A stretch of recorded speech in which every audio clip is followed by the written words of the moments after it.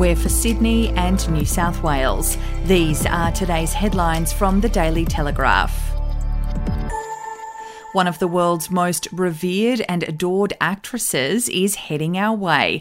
Oscar winner Julia Roberts is set to join the growing influx of Hollywood A-listers to Australia's relatively COVID-free shores, with the superstar set to begin shooting a new TV series produced by Aussie brothers Joel and Nash Edgerton.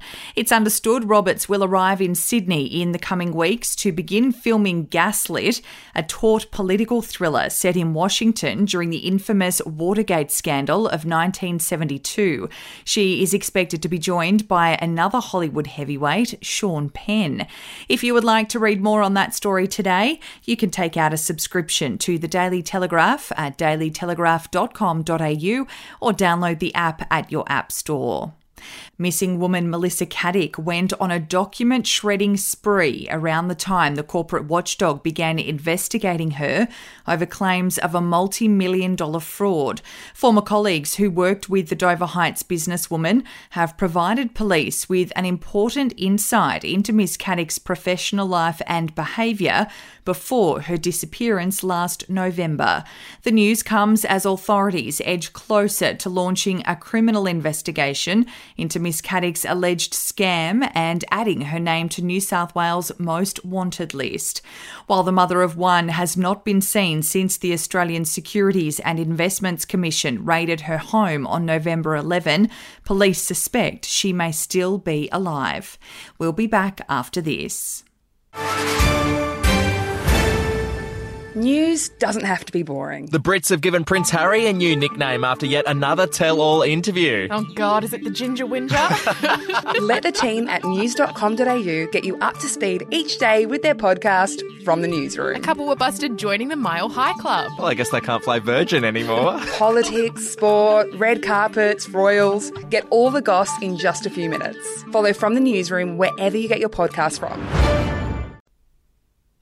The state government is still chasing nearly $30 million from returned travellers who haven't paid the bill for their 2 weeks of mandatory hotel quarantine. According to Revenue New South Wales, since July 18, overseas arrivals have been billed $3,000 each for the mandatory 2-week stay in Sydney hotels, and as of February 3, invoices valued at $107.5 million have been issued to more than 79,000 travellers. Just over half that amount has been paid or waived, and 1 in 3 have not paid after 30 days. And in sport, Paul Gallen will fight former heavyweight world champion Lucas Brown after promoters No Limit caved in to the demands of rival Dean Lonergan for an astonishing $100,000 fee. The Saturday Telegraph can reveal former NRL star George Rose, now CEO of No Limit Boxing, has agreed to the payment and will transfer the 6 figures to Lonergan's D&L events early next week before an official announcement is made. The fight will be held on April 21, with the venue to be determined. Those are your headlines from the Daily Telegraph. For updates and breaking news throughout the day, take out a subscription at dailytelegraph.com.au. We'll have another update for you tomorrow.